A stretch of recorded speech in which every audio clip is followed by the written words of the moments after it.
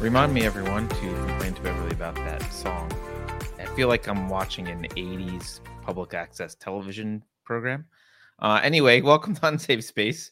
Today is, Monday, March 28th. God, it's almost the end of March. I'm Carter. You're watching a show we call Narrative Dissonance, in which we try and get people from outside the mainstream to have conversations about what we should be paying attention to, what we're being lied about to.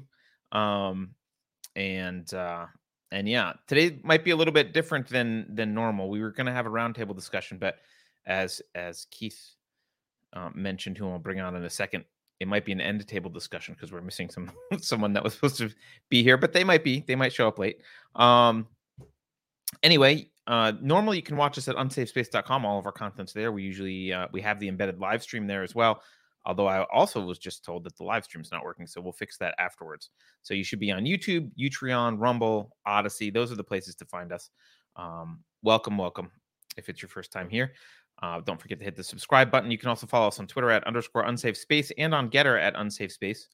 The best way to support questioning the mainstream narrative is just to share this content or any content on Unsafe Space with a friend of yours.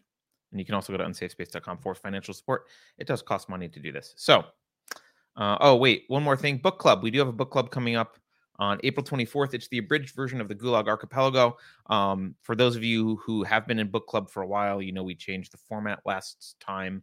So each book now has an advocate. The advocate for this book is Thomas St. Thomas. He's the one who really wanted to read this, so you can blame him for the long book assignment and join him on April 24th to talk about the book.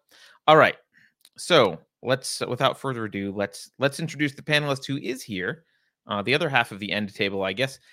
Keith Bessette. Keith is a writer, a fact checker, reason advocate, critic of overreaching government, an electrical and systems engineer, and a punk videographer. You can find his work on Uncover DC, the Liberty Solutions podcast, and soon he will be hosting a new series here on Unsafe Space called Rebel Civics.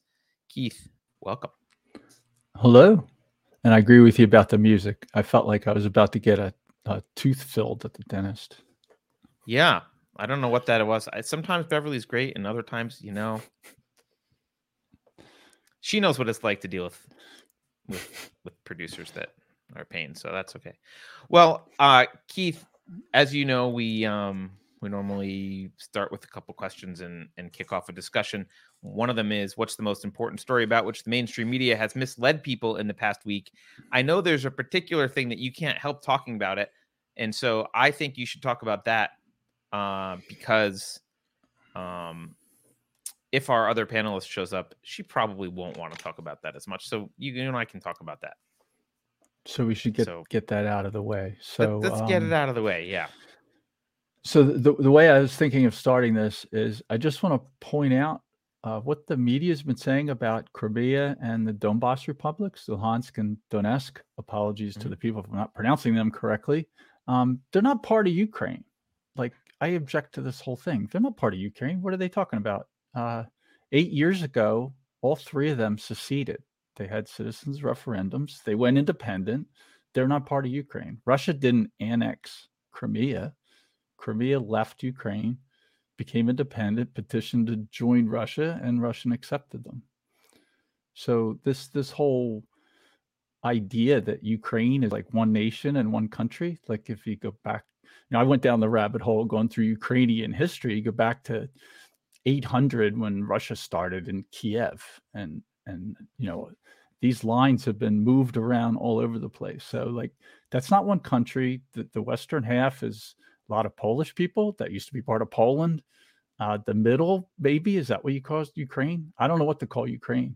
The eastern half, they all speak Russian. They're Russian people even. And they were part of Russia for 50, 75 years.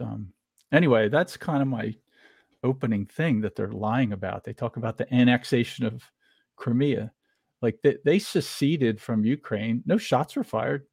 Entirely peaceful. The only aggression that's happened in the Donbas, in Luhansk and Donetsk, is by the Ukrainian government, who's been shelling them for 8 years. I don't know what the real numbers are. CNN says 14,000 people have been killed and like 1.5 million people displaced from their homes. That's Ukrainian government killing people in those two provinces. So let's get into Crimea just for a second. So like we've talked about this before, but let's start with one and then do the other.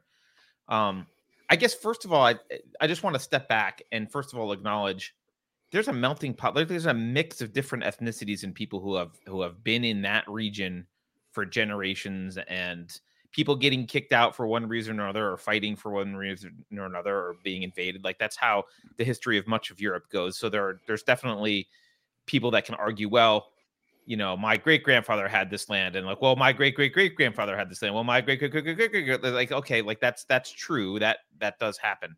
But Crimea in particular, I believe was part of Russia in like 1780 something, somewhere around there. It was officially part of Russia. So it then became part of the Soviet Union. And it was it's Russia's only all year deep sea port, so it's extremely important from a military perspective for them. And when when it became part of Ukraine, when it was quote given to Ukraine, it was in a weird time. Ukraine was part of the Soviet Union, and I forget who it was. I don't think it was Khrushchev, but it might have been. I forget who it was. Someone, I don't think it was. Someone they said, oh, fine. Crimea can be part of Ukraine, but it doesn't matter. You all report to the Kremlin. You're all part of the Soviet Union, so who the hell cares? So it was, quote, given to Ukraine. And then, look, when the Soviet Union fell, I think a real question could have been asked, like, well, like, who gets what, right? I mean, you and I are both more liberty-minded, so kind of, as far as I'm concerned, if one family in a house wanted to secede, that's their right. They could do that, but whatever. The agreement was Crimea could stay part of Ukraine, but Russia got to keep the deep sea port in what's it, Sevastopol or whatever. That's the California city. I never know how to pronounce it, but that's the deep sea port. And that, that was fine. That's what Russia wanted. Russia had a base there. They had troops there. They kept it there, and it was part of Ukraine, and everyone was happy. Then after the 2014 revolution, which if you want to get into that, we can at some point, the U.S. government and Western powers clearly played a role in, because they didn't like who was in charge.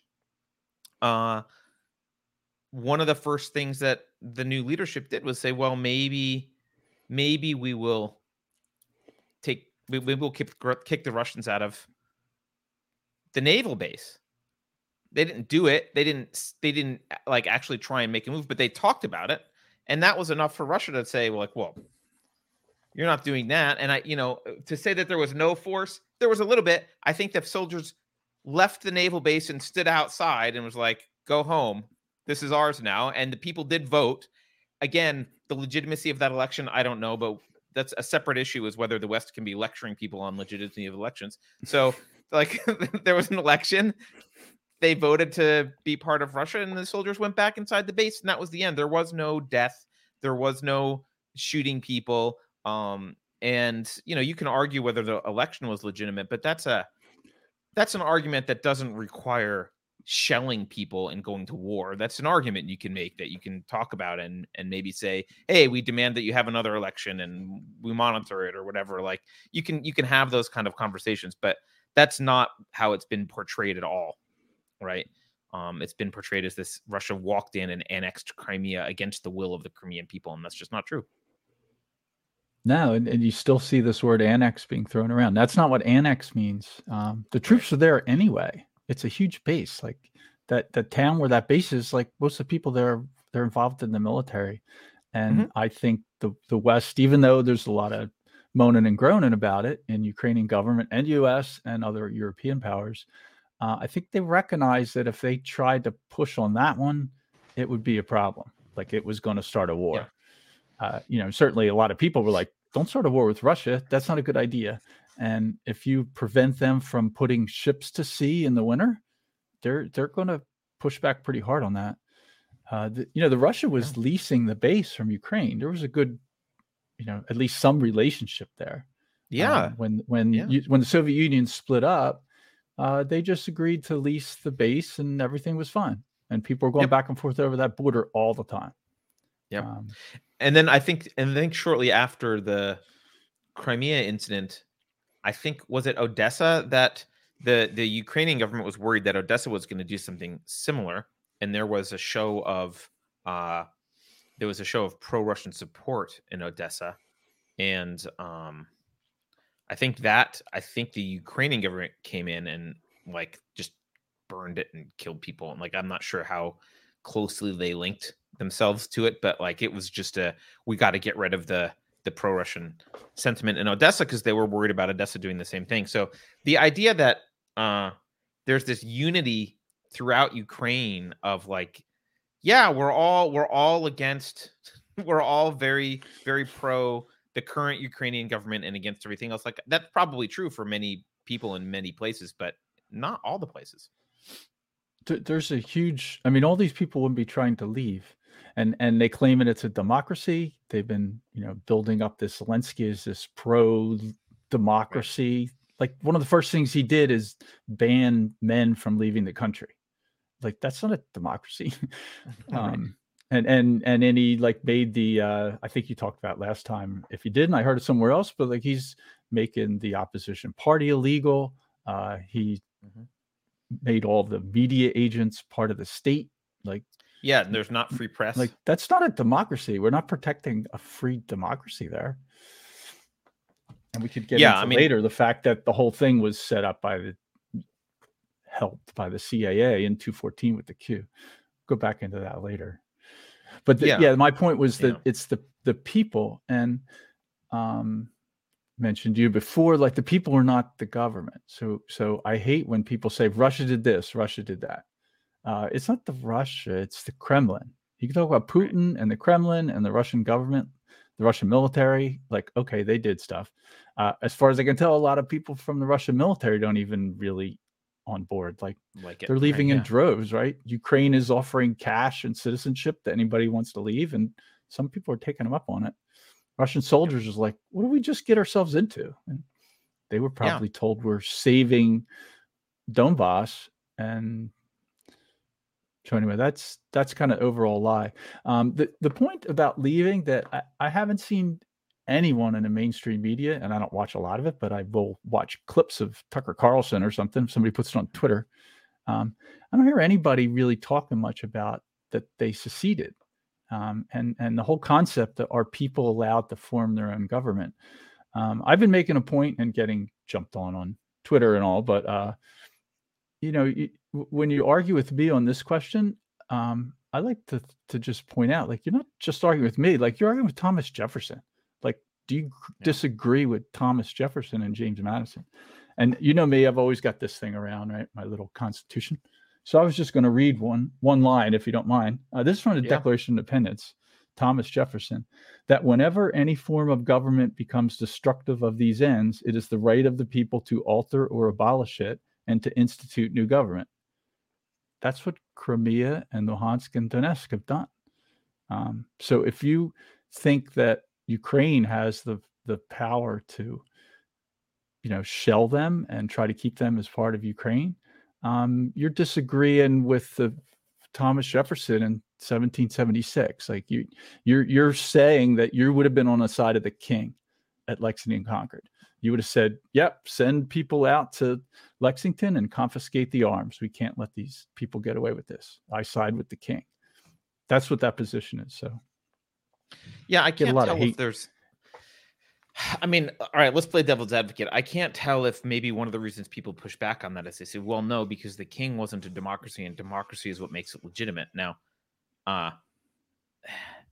this gets into one of my pet peeves for 20-something years, which is this conflation of democracy with liberty, like this idea that democracy is somehow a moral form of government, as such.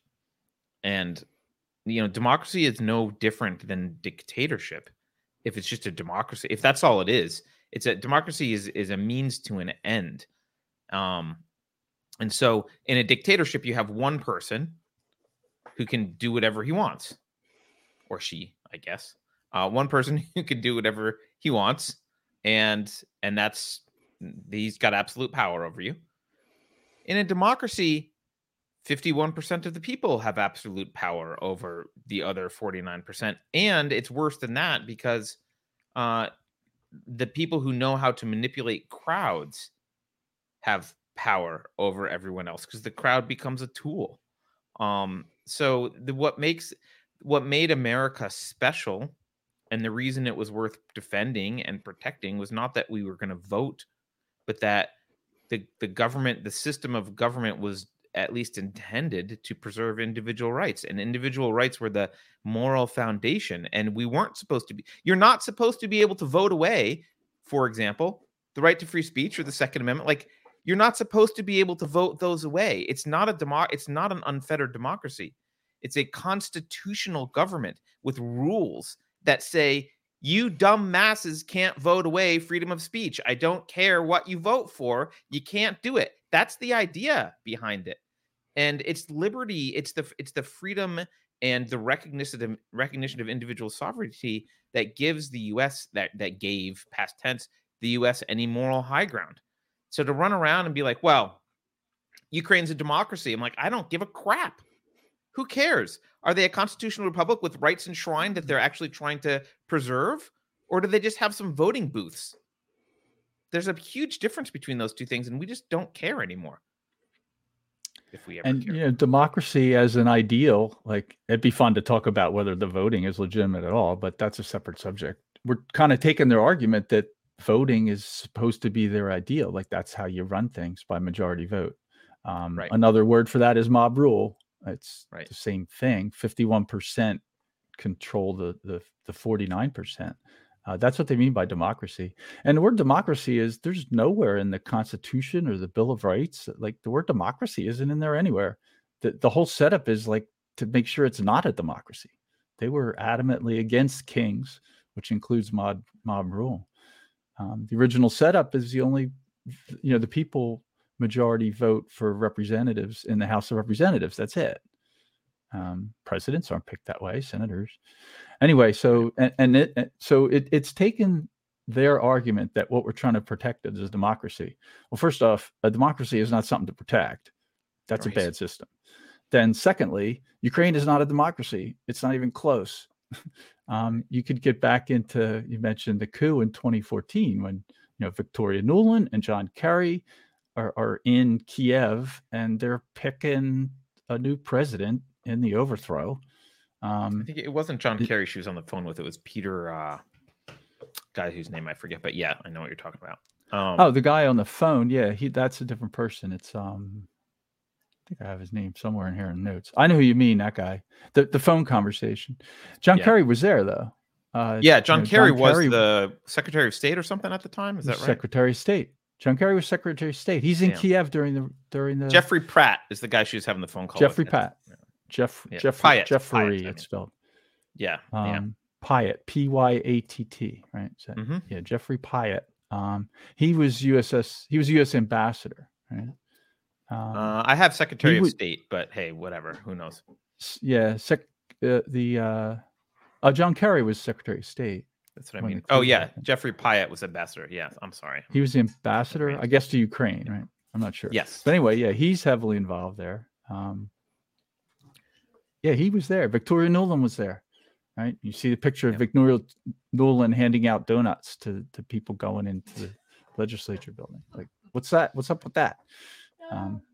John Kerry made a whole bunch of trips there in the days leading up to it. The U.S. was heavily involved. So you're protecting this thing that they call a democracy, which is a government that was overthrown. The president escaped.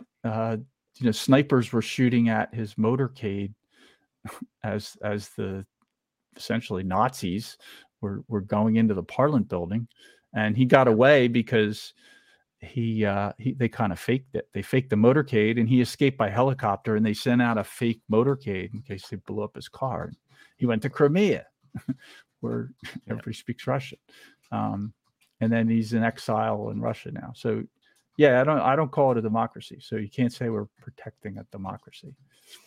That's not that. And that whole 2014 thing is kind of. I don't think people. I mean, I'll be the first to say I don't know what happened, but the fact is that it is pretty messy history. It's not super clean cut. It's not like, oh, this is clear, and then this bad guy came in and did this thing, right? In 2004, it was Yushchenko and was it Yanukovych? I guess were those the two in 2004? I have trouble remembering names I can't pronounce. But yeah, that sounds. Yeah. I recognize those names. Yeah, it was the Orange Revolution. They call him Yak, right? Victoria Nuland uses the name. No, that's Yatsenyuk that she's talking about. Yeah, that's someone else. I'm sorry. That's the case. I shouldn't have spoken. No, but I think so. Yushchenko is the guy who the U.S. wanted in 2004, and Yanukovych is the guy who Putin wanted, right? He won in 2004, but NATO and the West did not like it. They claimed it was they didn't like the election, and they kind of came in. Now, remember, Viktor Yushchenko, who they wanted, his wife actually worked for the State Department in the past. So like he had ties to the West. Like there was a very clear tie to the West. And Yanukovych, I don't know if he had clear ties to Russia, but he was supported by Putin, or, Putin, he was at least Russian leaning or not anti-Russian. He grew up in Crimea. He's partially Russian heritage. They came in and kind of strong-armed them into having another election in which Yanukovych lost. And then you get Yushchenko in power, and that kind of doesn't go the way that they want. And eventually Yanukovych, there's another election years later, and Yanukovych gets, I think in 2010, he was left alone by the West this time, but in 2010 he got reelected. And now when people talk about the Nazis, it's weird to say Nazis in Ukraine because people think of like the German anti-Jew Nazi, very specific Nazi thing. And like maybe some of them are specific Nazis. They're definitely nationalist, and there is a lot of anti-Semitism. But let's talk about Stefan Bandera, however you pronounce it. Like he was an actual Nazi from the older guard who I believe the CIA actually helped hide in Europe after the war and support. So like he had CIA support. And a lot of these newer organizations have explicitly paid tributes to him, explicitly view him as a leader. Trizub, Right Sector, Svoboda, like a lot of the National Socialist Party, like a lot of these are all in Ukraine that like idolized Stefan Bandera, and the president that was prior to Yanukovych had made Stefan Bandera a national hero. He had like given him an award, and the quote pro-Russian dude, the Viktor Yanukovych, when he got elected in 2010, one of the first things he did was repeal the honor from this Nazi dude. So the idea that like there's this clear cut and dry, like here are the good guys and here are the bad guys, and the bad guys did this and it's like so not true. Look, and when Yanukovych was won in 2010, that's when eventually it led to the 2014 uprising, and that's when you get like that phone call with Victoria Nuland and Jeffrey Pyatt and like picking the government, and her saying, well, Yatsenyuk should do this and this person should do that and blah, blah, blah. And like laying out what they wanted for the government. And lo and behold, oh, voila. There's a bunch of clearly the radical right wing who was doing the protesting in Maidan. They clearly were willing to be violent, and we still to this day don't know who some of the snipers are or who was shooting whom or what happened, but there was clearly an escalation, an intentional escalation. Things fell apart. The guy flees on his helicopter by this secret decoy thing, right? Yeah, he had to flee, and at the end of the day, the U.S. gets what it wants. It gets the lineup that Victoria Nuland wanted. That's what they get. And there's examples of people talking about this kind of openly. If you remember, who was it that went on some late night talk show? I forget who it was, but some U.S. rep went on to a late night talk show and talks explicitly about, hey, we're hoping that Putin's going to be focused on the Olympics and we can get away with some crap here. So this new government comes in and they start to talk about getting away with crap. And of course, Putin, for all of his faults, isn't a moron. And he was like, well, don't talk about taking Crimea. That's when the quote annexation happened. He was like, no, you're not. Don't even have that conversation. You know what? It's ours. The end. They voted for it. Done. But all of this is something that I think a lot of people we see past documentaries, tweets, speeches, all about how messy and problematic things are in Ukraine. And suddenly it's all swept under the rug because it runs counter to the narrative that we're being asked to swallow. Sorry, that was the a narrative to start a war. Well, since I'm the only journalist, I think you have to be the other journalist. I can be the other journalist. so we can still call it a roundtable. I'm still going with the end table. I like that description better. End table. Yeah, this is an end table. Media end table.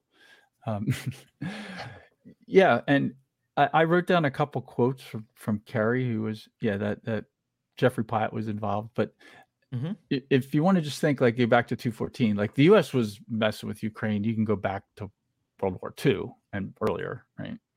They're already messing around with that. Germany was in there. I think Turkey for a while. Who knows who was? You have to go back to like the year 800, and you get a headache if you go down that rabbit hole. I spent a whole afternoon doing that, and I was like, wow, I don't even know what Ukraine means. What is? It's not one people. That's why I kind of started with that. And by the way, what's wrong with letting regions say we're independent now? And like, okay, fine. What's wrong with letting that happen? Why do we have to support? No, you have to answer to Kiev. Yeah, and they never really have. They've always been kind of separate. They mostly speak Russian. And it's hard to figure out what the votes are. I mean, the reported numbers are like in the 90% of the people who bothered to vote. And a very high number of people voted. Now, who knows if that's real? That's like looking at voting results at Moscow. But clearly there's a lot of sentiment there. And when Russia moved in 4 different waves, 2 of them were through Donetsk and Luhansk. And there wasn't that much resistance there. Like they pretty much, okay. A lot of people were like, well, yeah, okay, you can come through here. Well, they asked to be part of Russia previously, and the Kremlin said no. Kremlin said no. And maybe Putin was, I don't know what Putin's motives are. Maybe he was trying not to stop a war. I've listened to some of Putin's speeches, translated versions, and like, just kind of sounds nationalist. I'm not defending him, but it's not hard to figure out what he wants and why he's doing this. I think my view is that if he just stopped in Donbass, if he just went into Donbass and went up to the end and stopped the Ukrainian government from killing people there, I think we should have said, well, okay. He stopped the war. He could have done that, but he didn't. He had to go further. So I don't know if he's like posturing or he's, playing a card game. Who knows? Well, he's been pretty clear about the NATO chess thing. Like Trump. He's been clear all along. And Zelensky in, 6 months or whenever it was ago, he's at some conference in like Austria and he says, yes, of course we want to be part of NATO. And the movement of NATO, like they should have dissolved NATO when the Cold War ended. Like that's the peace dividend. Where's this peace dividend? But they need an excuse to spend $1 billion a year, U.S. government and the military industrial complex, whatever you want to call that. They're still spending $1 billion a year. They're spending more now than they were when Cold War ended. So they have to start new wars.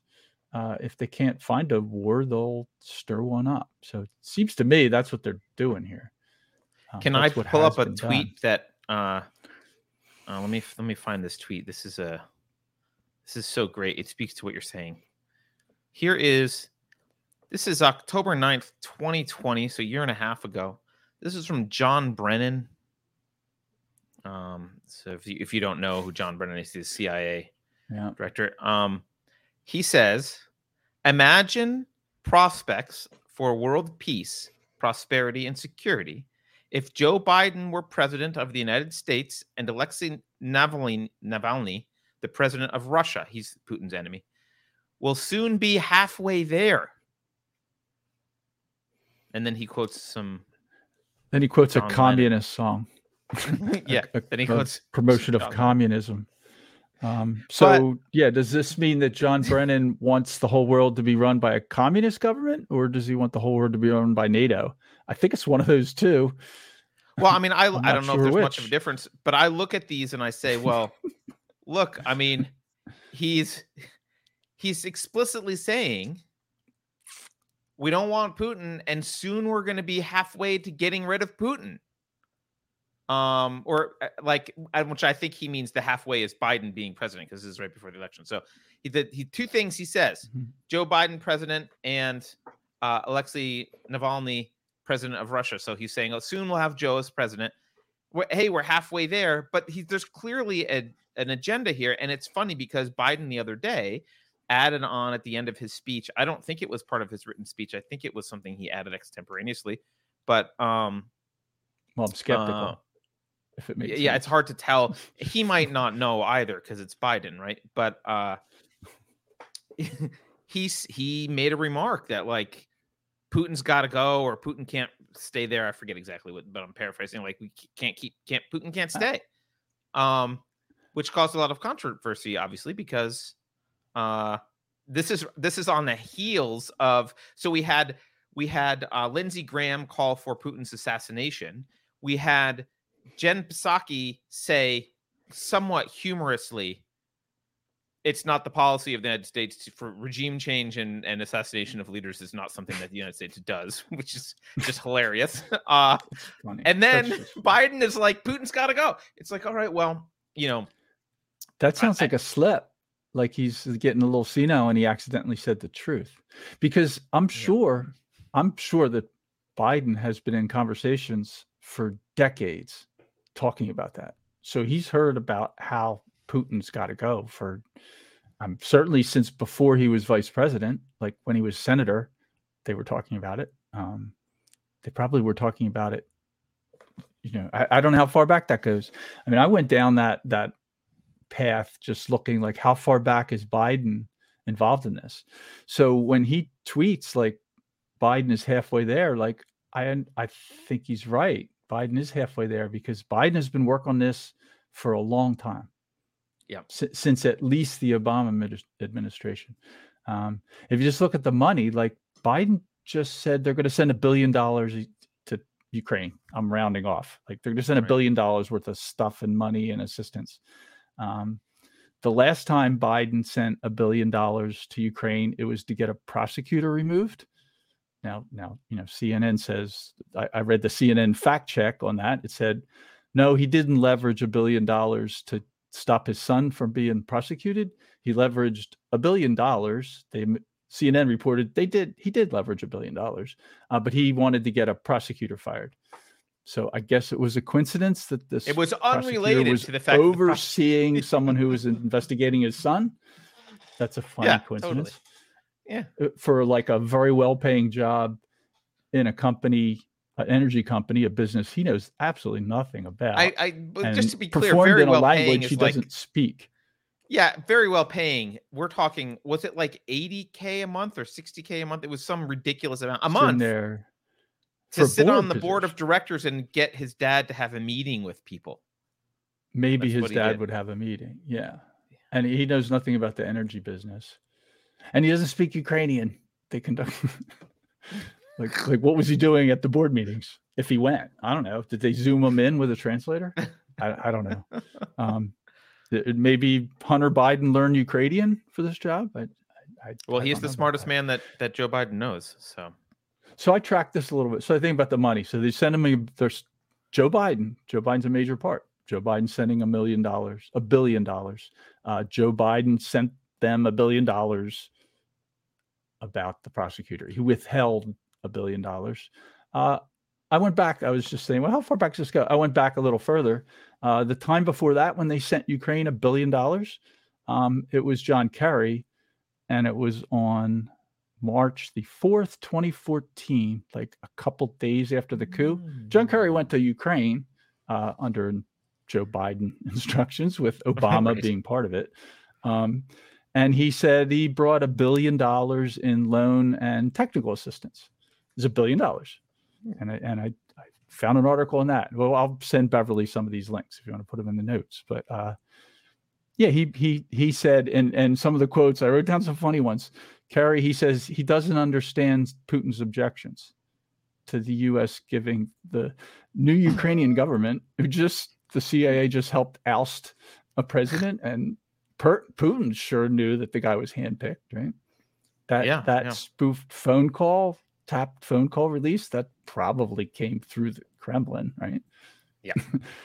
Who else would do that? Who else is good enough at that stuff to tap the Secretary of State and and who cares? Like China maybe could do it, but what do they care? China could do it. Yeah, China could do it. The Ocean's 11 team could do it. But, right. But who would do that? So Kerry said in this article, Kerry says he demands that Putin get the Russian troops out of Crimea. Like, it's a demand. He's saying Putin is trying to start a war. If he didn't want to start a war, he'd pull all the Russian troops out of Crimea. Well, there's a Navy base there, John. Right. And he has an agreement, and there's a lease. Yeah. They have a lease. Yeah. And he said Russia has been working hard to create a pretext to invade. That's I'm paraphrasing a John Kerry quote from 2014. Really? So in that March, like right after, Kerry met with all the leaders of the protest movement, and he met with the new president, which was picked by Victoria Nuland and Pryatt, and he met with the prime minister. Like, that's what he was doing there with $1 billion. That was Yatsenyuk. Yeah, the new one. Yeah, they called it the interim government, right? Because he didn't stay there that long before the next guys. Right. Who was from, by the way, the Fatherland Party. That sounds not Nazi at all. Fatherland Party. Where'd they get that name from? That's a good one. I don't know. I read another article, and I'll tell you, like, a really easy way to search, like, did people know this was going to happen?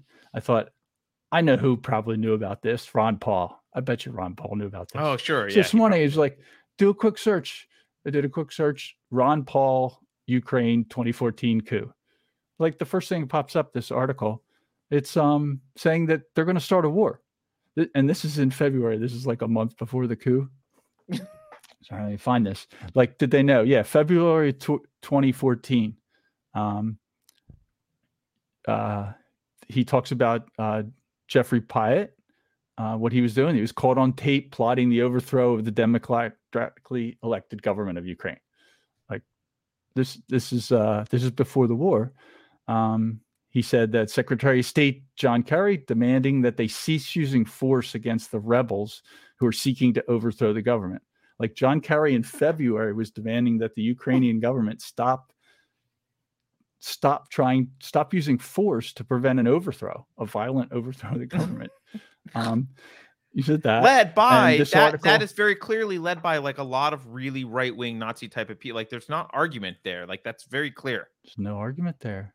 They were openly Nazis. Like, okay, they're not exactly the same as the Nazis in Germany in the 1940s, but they wear Nazi symbols. They honor the Nazi war heroes. They use their slogans. A lot of anti-Semitism. They carry the flag. Anti-Semitism. They got a couple other things. They also hate Russians. Like, okay, all right. So you hate Jews and Russians. Like, it's kind of the same thing, dude.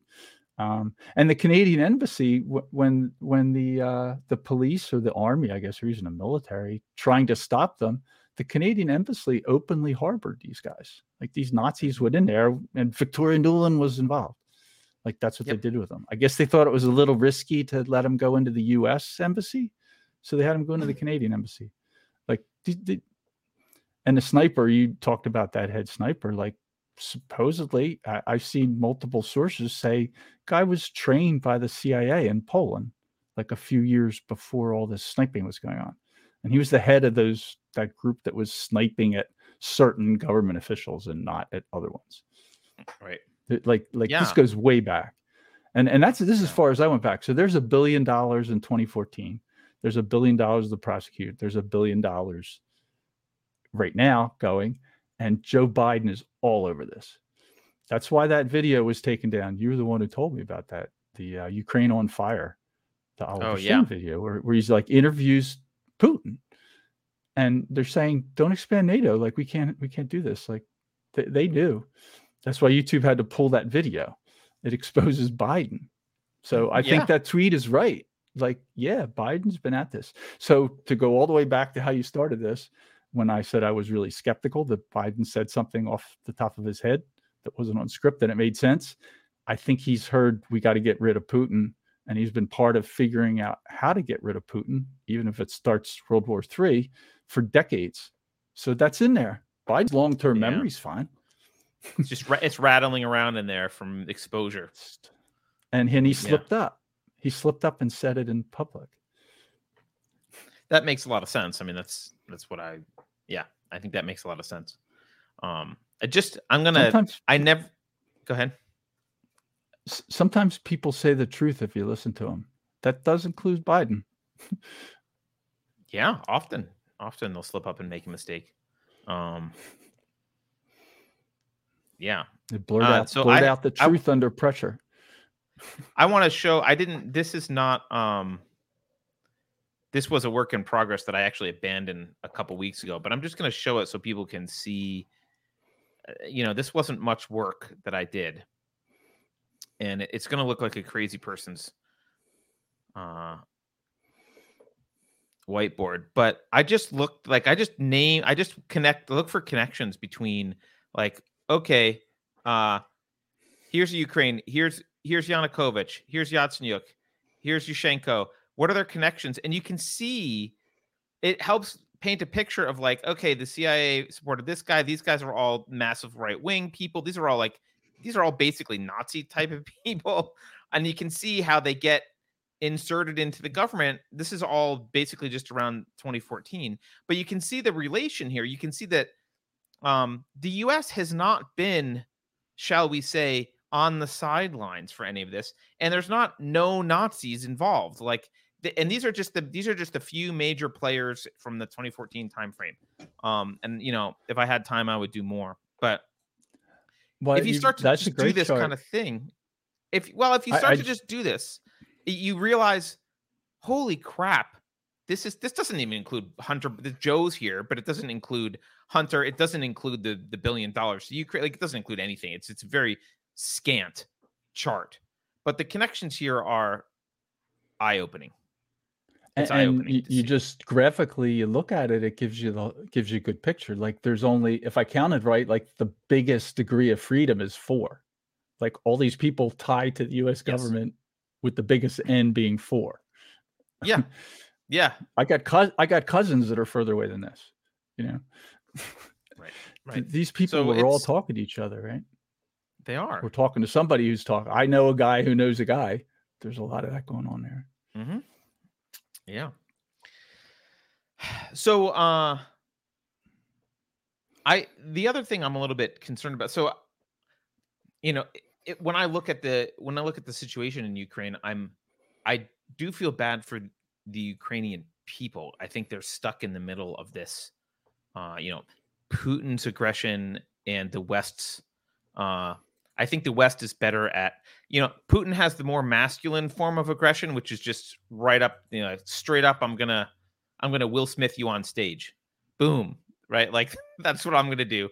And the West has a much more feminine, manipulative. I'm going to start a propaganda campaign, lie about you behind your back, set things up so that I can say, oh, look at how aggressive you got with me. How dare you? Right. So they're both bad. They're both toxic. and the Ukrainian people are stuck in the middle. And it really sucks. It would suck to be a Ukrainian, because I also can't tell what's we're hearing from mainstream media a lot of the Russians are violating there's war crimes that the Russians are committing against Ukrainians, and we're gonna, we're documenting all these and we're gonna go after them. But also, if you pay attention to alternate media, I just watched a video today. Guy had the blue tape armband on. The video, the guy that posted the video is from crap, I forget where it was, like some city in Ukraine. I don't remember the name of the city. Kharkov, Kharkov. I don't know how you pronounce it. And this is a video. He's saying it's a Ukrainian soldier. I don't know. I can't tell. He does have the blue armband thing, which is a sign for people who volunteer for Ukrainian army to do on the right arm. They keep switching it around. What's it supposed to be? But that's what it is right now. And he's killing. It's a horrible video to watch. He's murdering a guy ruthlessly with a knife, who's just lying on the ground screaming as he's getting stabbed, because he is suspected of having Russian contacts. And according to this, in the video, representative of the Ukrainian army executes a person in the most cruel way, accusing the person of having links with Russia. At the end of the video, the killer says, "Glory to Ukraine, death to enemies." And the guy who posted this, like, I'm in Kharkov, and this is what I worry about every day. Now, I don't know. I'm not going to say that particular. I'm not showing it because I don't. A, it's horrific. B, I don't know that it's legitimate. Like, I have no way to verify this. But if you look at the alternate media, there's a lot of alternate media showing, like, here's Ukrainians doing horrible things to Russians. So it's like, okay, well, it's kind of hard to tell. I was talking to my wife about this morning, and we thought maybe China's media is actually the least biased, because they kind of don't give a shit.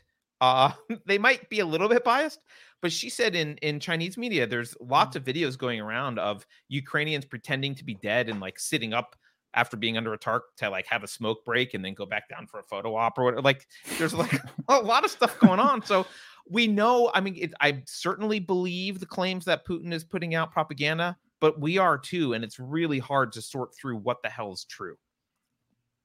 It's all propaganda, right? So the false dichotomy of the good guys and the bad guys, like, actually, when you dig into it, they're all bad. They're all it's bad all guys. Propaganda. Ukrainian government's bad, the Russian government's bad, the US government's bad. So when you point out something that, well, maybe Putin actually made sense here, or maybe Zelensky said something that made sense, and surprise to me, Biden said something that made sense. Like, yeah, you should listen to them, but they're all putting out propaganda. They all have an agenda, and I don't think any of them have the agenda of peace. That's not what they want.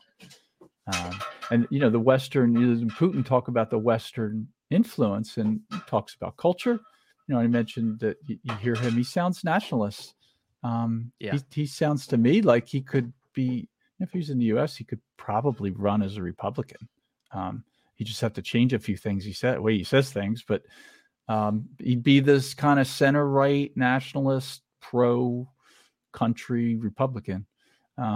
Invading other countries, that's not a good thing, but I don't think that's a big problem for a Republican or a Democrat president.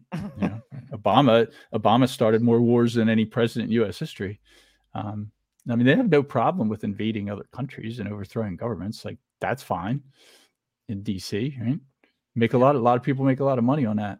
I'm glossing it over a little, but we have no. By we, I shouldn't even use that, because I admonished other people government for saying the government is the people. The U.S. government is in no position to tell other people how to run an election after our last election here. Like, right? Where do you get that? I would think. And they also are in no position. Yeah, and they're also in no position to tell people whether they can or can't invade another country that they view as some sort of threat to them eventually. Like, it's in their best interest. We do things that are in our best interest all the time. Well, it's really important that we, destroy Afghanistan and Iraq and or whatever, or support these guys in Syria and now the other guys in Syria, and like it's really important that we meddle in countries all the time that aren't on our border, because I'm putting really important in quotes, but that's the justification, right? And then suddenly when another country does it, not that it's good, but when another country does it, suddenly we're on our like moral high horse. How dare you hurt innocent people? Where have you been? I hate the well, you did it too argument, but it is actually true. Like, you guys did it too. If Putin said, well, you did it too, what's the big deal?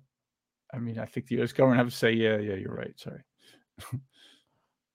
Yeah, I mean, it's the you did it too argument is not a justification, but it is a reason. It is important to point out the hypocrisy of the West, right? Or Western leaders, we'll say. You can just pick another area. You mentioned Afghanistan, Iraq. I don't remember which, but yeah, I mean, Afghanistan was invaded by the Russians. That's the last time Putin tried something like this that I know of. Or I mean, Russia tried something like this. They invaded Afghanistan. The U.S. government said, oh, we're going to give them their Vietnam. So guess what they did? They sent like tons of money and training and weapons to Osama bin Laden. That's how he got his start. And he successfully was a major Mujahideen. That's how the Taliban got going. And that's eventually how that whole organization was founded. It was to kick the Russians out of Afghanistan. And so the U.S. government's totally involved in that. Then like 10 years later, I guess we switched sides. I don't know. Osama bin Laden did get mad when they go into Iraq. Like, there's a big mess. Like, we spent 20 years and a couple $1 trillion to take Iraq from the Taliban and then turn it over to the Taliban with a bonus of leaving some helicopters and tanks and guns and stuff. And you mean destroy a country? Like, Afghanistan. Yeah. I switched from Iraq. Iraq's more fun because then you can talk about how we funded Saddam Hussein, right? I'm old. I'm old enough to remember that. when do you remember when even US Afghanistan? Sorry, go ahead. I was just going to finish the Iraq one. That I'm not going all that far back, but if you recall, Iraq, when Saddam Hussein was kind of younger in power, Saddam Hussein invaded Iran, and this was after the 79 coup, because since 59 to 79, Iran, when the CIA helped overthrow the democratically elected president of Iran in 54, I think it was 54, the coup there, totally CIA involved. Then the U.S. is like heavily part of Iran, funding all kind of trade. Girls are walking around in miniskirts in Tehran in the 60s. Like, that's a totally Western. And then, but that was really backlash to that. So we're funding Iran. We hate Iraq then. We're funding Iran. Then 79, they kind of switch. Then they encourage Saddam Hussein, hey, why don't you invade Iran? So then Saddam Hussein starts a war, goes on for 10 years. I don't remember the number, but like millions of people are killed in an ongoing 10-year war. U.S. is totally funding the one side, like, and Russia's funding the other side. Like, okay, everybody switch. And then you go a decade later, like, oops, now we're invading what was their buddy, Saddam Hussein. And now we're fighting him. And like, I hope you guys don't mind, but he's got lots of American weapons because we gave them to him. And all these people in his army are trained by the U.S. And who knows who's going on. So anyway, I kind of went off on a hypocrisy rabbit hole, but just trying to understand Ukraine at the 50,000 foot level, it looks the same.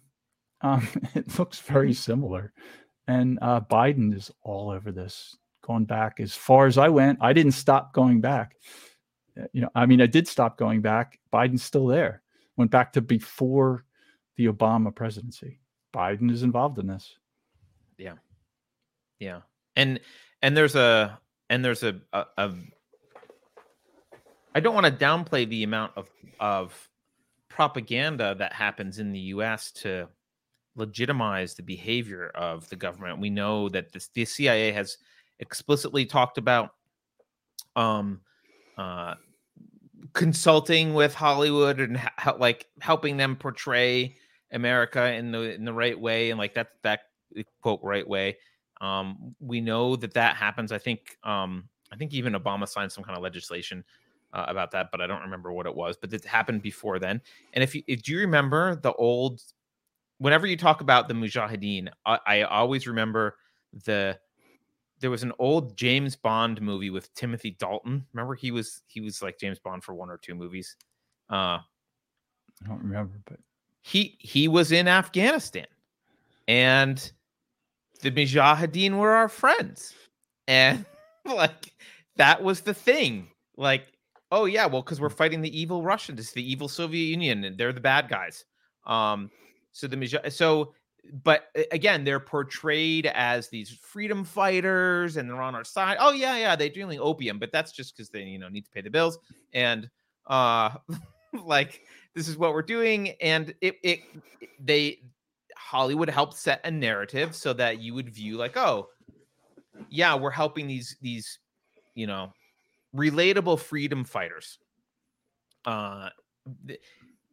Nothing was portrayed of like these are kind of crazy religious zealots. No, we're helping the freedom fighters against the evil Russia, and so it paints this very simplistic, Crayola representation of everything. And so the American people, they're bought into the whole thing. And I don't, and there were other movies. There are plenty of movies about that featured. I think one of the Rambo movies featured stuff in Afghanistan, and the Russians were bad, and like the Russians were bad, and the U.S. was helping the freedom fighters. Right? The freedom fighters again jumps in and gets involved. Yeah, then he escapes to Pakistan. Like that was the place to back off. Like you go to Pakistan, they're buddies. Yeah, because before Pakistan had nuclear weapons. It's just the whole thing is so. I mean, it would be funny. It's also just it's depressing. Yes, when I'm laughing, just to be clear here, it's because I might start crying. Like if you don't laugh, you'll cry at this. Like it's ridiculous. Yeah. So yeah, everybody's bad. And as soon as you say something, you get attacked as being a Putin apologist or somebody else apologist, Biden or Trump or who knows. Next thing you know, I'm a apologist for the Sandinistas. When Oliver North was involved in brokering weapons that they sold to Iran. I forget the whole deal, but the Sandinistas and anti-Sandinistas, and they overthrow Nicaragua. Like the U.S. is, like you say, hypocritical. That's what you say. Us defending an election and defending a democracy. And even though you can say it's evil, what Putin's doing is horrible. Sure, But what Ukraine is doing is horrible, and what the U.S. government is doing is horrible. And now you're just playing this game of like, who's worse? Like, I don't even want to get into that game. Yeah. Ramo Grey Wolf has said something in chat, which it's interesting. It's funny to me how, not funny, but it's, I think intellectually interesting and just worth noting how interconnected things are. He says, the world needs opium supply. Why can't we legalize and they can be their own businessmen, no longer shoved into a black market? I think there's something interesting to note about that. By making opium black market, as he also points out, poppy is one of the only crops that can really grow in Afghanistan. It's a difficult environment.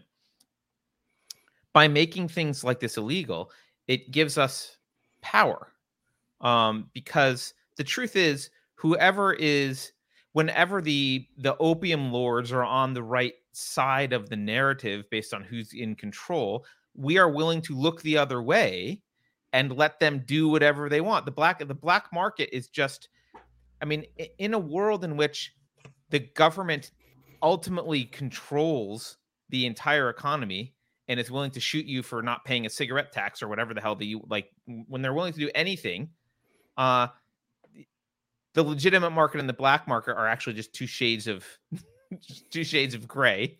And you can go to jail for being in a legitimate market, but not crossing T's and dotting I's or doing whatever it is your government wants.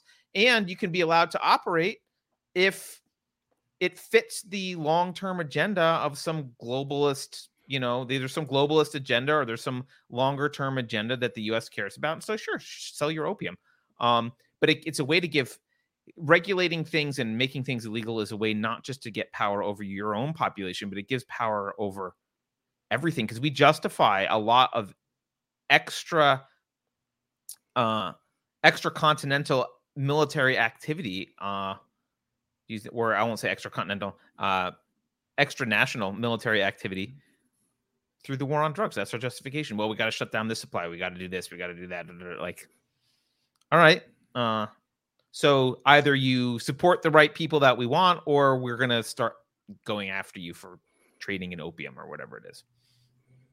I imagine the same thing happens in South America for other South America, except it's just coca leaves that grow good there. So it's cocaine. So so the CIA is importing cocaine into the U.S. and shipping drugs down to the Sandinistas, with George Bush, the older one, involved, and that's tied with Iran, that they're using that to support Iran, and that's after Congress told the CIA, you're not allowed to fund the anti-Sandinistas anymore.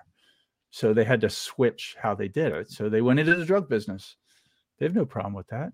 They did it in Vietnam. Like Vietnam, they were bringing drugs back in. Like the U.S. government has no problem with the drugs business. You see it happening now we're really off topic, but you see it happen with marijuana, right? That you can go from, you're going to serve 20 years in jail for selling marijuana to you might have to serve 7 years in jail for not paying your income tax on the marijuana that you're selling. Right. And that happened. Like I took a nap and it's like switched. And now I drive around, and I live in Florida. There's like signs all over the place for pot. I'm like, why should this gas station have a pot sign? Big green leaf, CBD oil. Like, this is weird. Like, this wasn't like this when I was in high school. I mean, you say the government wants to be your drug dealer. First, they hate drug dealers. They'll shoot you for it. Now they want to be the drug dealer. They don't care. Yeah, and something that I would say to the people who are all about legalizing marijuana, which obviously I agree with, philosophically, remember that the states that are legalizing it, very few of them are actually legalizing it in the way that you imagine. It's not like it doesn't become like any other thing you just buy at the store. They're viewing, because the states have gotten so bloated and bureaucracy has gotten so big, they are rubbing their hands in greed, going, oh, an industry we can regulate and extract money from, and it totally distorts the industry. And it means if you're a big player with a lot of money and can willing to bribe people or afford lobbyists to have the laws work in your way, you get the grift off of it. And if you were just a dude who was kind of a normal drug dealer on the street selling marijuana, and now you want to go legit, like, it's not that easy. You can't really do that. That's not the goal. The goal is not to make it legal. The goal is to make it theirs. That's what the goal is. Still not, the idea of a free market and just marijuana. And marijuana is a great example because it's such a mild drug and it's just a weed that just grows. Right. But farmers, there's some expertise to being good at it.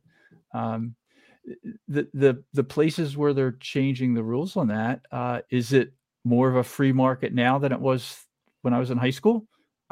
Maybe not. No, in fact, I will say more of a free market back then. Yeah, a lot of people look to California because it's very famous for cannabis, first. especially. Well, no, Colorado, like other states were first. Oh, Colorado. Although California did medical stuff earlier. Yeah. But people look up in the north. It's very well known for growing. And something that I think people don't realize, at least last I checked, which might have been a year or so ago, but since California made recreational cannabis legal, the black market's still bigger than the legit market because they put so much regulation and so much bureaucracy in between, the plant and the consumer, that a lot of people and actually a lot of the growers voted against legalization because this is what they were like, oh no, they're going to regulate the hell of it. It's much better just be on the black market. Like, just do our thing. And so now it's heavily regulated and you still have a black market. But the cops that go after you are different than the other cops. These are cops that are mad that you're not paying taxes or going through the regulatory rule, following the regulatory rules, rather than the war on drugs cops. It's a different set of cops, but different black market's still there. Yeah. Still the thin blue line is still doing its job. Yeah. Getting money Because for they the have to have government. something to do. Yeah. Protecting the government, getting money for the government. Right. It's The just like exact method. it's analogous Tax to cops. the crop. Yeah. It's analogous to the end of the Soviet Union, right? But I heard Putin say this, which this is one of those things that I totally agree with what that he said. He was like, well, when the I'm paraphrasing, but like when the Soviet Union fell apart, the question becomes like, well, what do you need NATO for? Can we join NATO? And he said, we asked the US if we could join NATO, and they were like, no, can't fucking join NATO. That would ruin it. Well, why not? That would ruin yeah, it. It's an anti-U club. What are you talking about? Yeah, like you're not allowed in the anti-Russia club. Well, we need another. We would need another Russia. Like, who would be the Russia? You say, okay, well, should we pick China? Maybe if Putin said, hey, let's pick China. He needs to come in with a bad guy. Cool. You can come. Need a bad guy, right? But he was a little bit too early. China wasn't as big of a threat at that point, so he needed. Yeah, it would have been better if they waited for. You have to have an enemy. Remember reading the quote of I forgot his name, the Japanese prime, whatever they call him, the king, I guess, as World War II was kicking off, when the emperor, when they were trying to or whoever it was, get Huratua, I think he might have been a general, but they were trying to get Japan, like Hitler's like wants to fire up Japan too. Let's be a team. And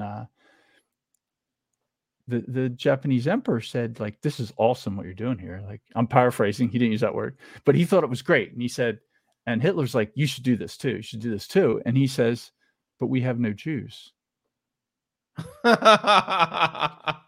Like, he thought it was a great idea, but Japan, guess what? Japan's like 100% Japanese. They had no, and this is like in 1935 or something. What do you think Japan looked like? You know what it looks like now? Like, what did it look like in 1935? Yeah. There was like one Korean guy walking around and was like, what's this Korean guy doing here? let alone a Jew. Like, and he didn't care about, he wasn't anti-Semitic, really. He needed an enemy. That was really my point. I know it's kind of silly joke, but you need an enemy, and NATO needs an enemy. Like, without an enemy, how can you justify spending $1 trillion a year? You need an enemy. Yeah. And Putin does play the enemy good. He's he kind of plays the part nicely, you know. He does. I don't know who they would use if they didn't have him. China doesn't really work. China doesn't work very well. Shirtless on a horse or something for them, so they got good photo ops for, like, look at the crazy enemy. Like, she doesn't do that. I'm talking to you through a laptop that was made in China. I'm looking at you through a camera that was made in China. I do have some Russian products here. I was going to bring a bottle. When all this happened, like the second day, I wrote an article. I was really mad. Like, what are you talking? The Russian people didn't do anything. What are you mad at the Russian people for? And we were almost out of vodka. Occasionally, we have a happy hour vodka drink. Like, we could get some vodka. I want Russian vodka because I don't care about the people that. My point earlier about the people, like, I think the people making vodka in Russia, they didn't invade Ukraine. They're probably trying to get on the bus to go to work, and they're mad their Apple Pay doesn't work. They can't get on the subway. So I went to got on the Total Wine website. Nope, it's all pulled. You look up Russian vodka brands on Total Wine, it redirects you to a page with the Ukrainian flag. I'm like, I'm tired of the Ukrainian flag. It's a cool flag with the wheat and the sky and all, but every time I go for a walk, there's Ukrainian flags all over the place. Like, these people took down whatever they had up before. I guess the COVID emblem or something. I don't know what they had up before. Now they got Ukrainian flags. Anyway, that one. And I go to another one. There's another wine store here. Go on their webpage. Nope, can't get in there. But I found one. So we bought a big bottle of Russia Standard vodka. Pretty good. I say, well, I support the Russian people. I support the Ukrainian people. I support the American people. I support the Afghan people. I support the Iranian people. I know people who lived in Iran for 20 years and left in 79. Like, Iran is a cool place. And the people there, most people in most countries are fine.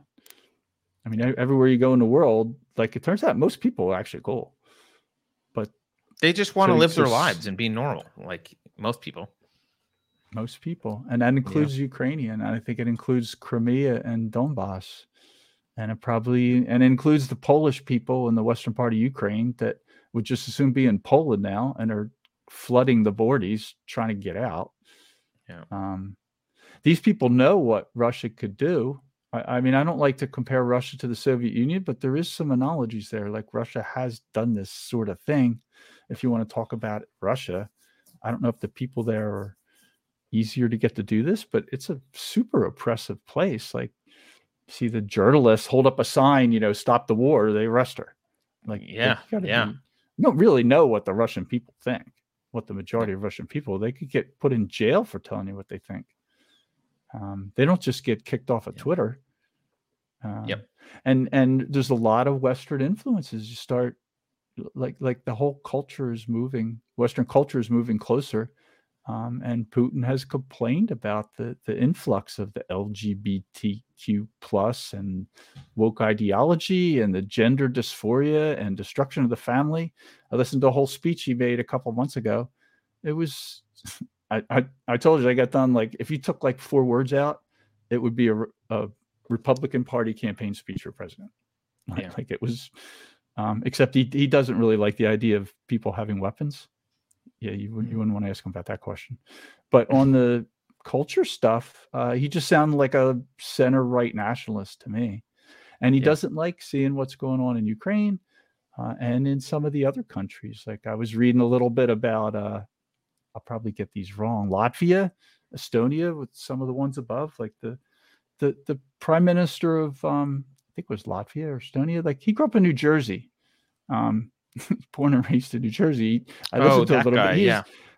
He's the same. I think as a former prime minister, he's the same accent as me. Toombs, like I forget that. I don't want to quote names because I can't forget. Okay. But and I said, wow. I look at the next country, Estonia or something. That guy went to Penn. He grew up in Delaware. Like his family left in like the 50s. His parents left in the 50s because of the Soviet Union. And he's born and raised in Delaware. He went to University of Pennsylvania. And then when the Soviet Union collapsed, he went back to his country, and now he's the prime minister. Like Tomas Hendrik. A lot of Western. I think that's his Hendrik. name. Yeah, Tomas. Is he the one from New Jersey or the one from Delaware? Let me look. I forget. He went to Columbia and University of Pennsylvania. I'm not sure. Yeah, that's the one. Yeah, grad school. New Jersey. Leonia, New Jersey. He grew up in New Jersey. Yeah, North Jersey. Yeah. I think he has a little more of a New York accent. I have a South Jersey accent.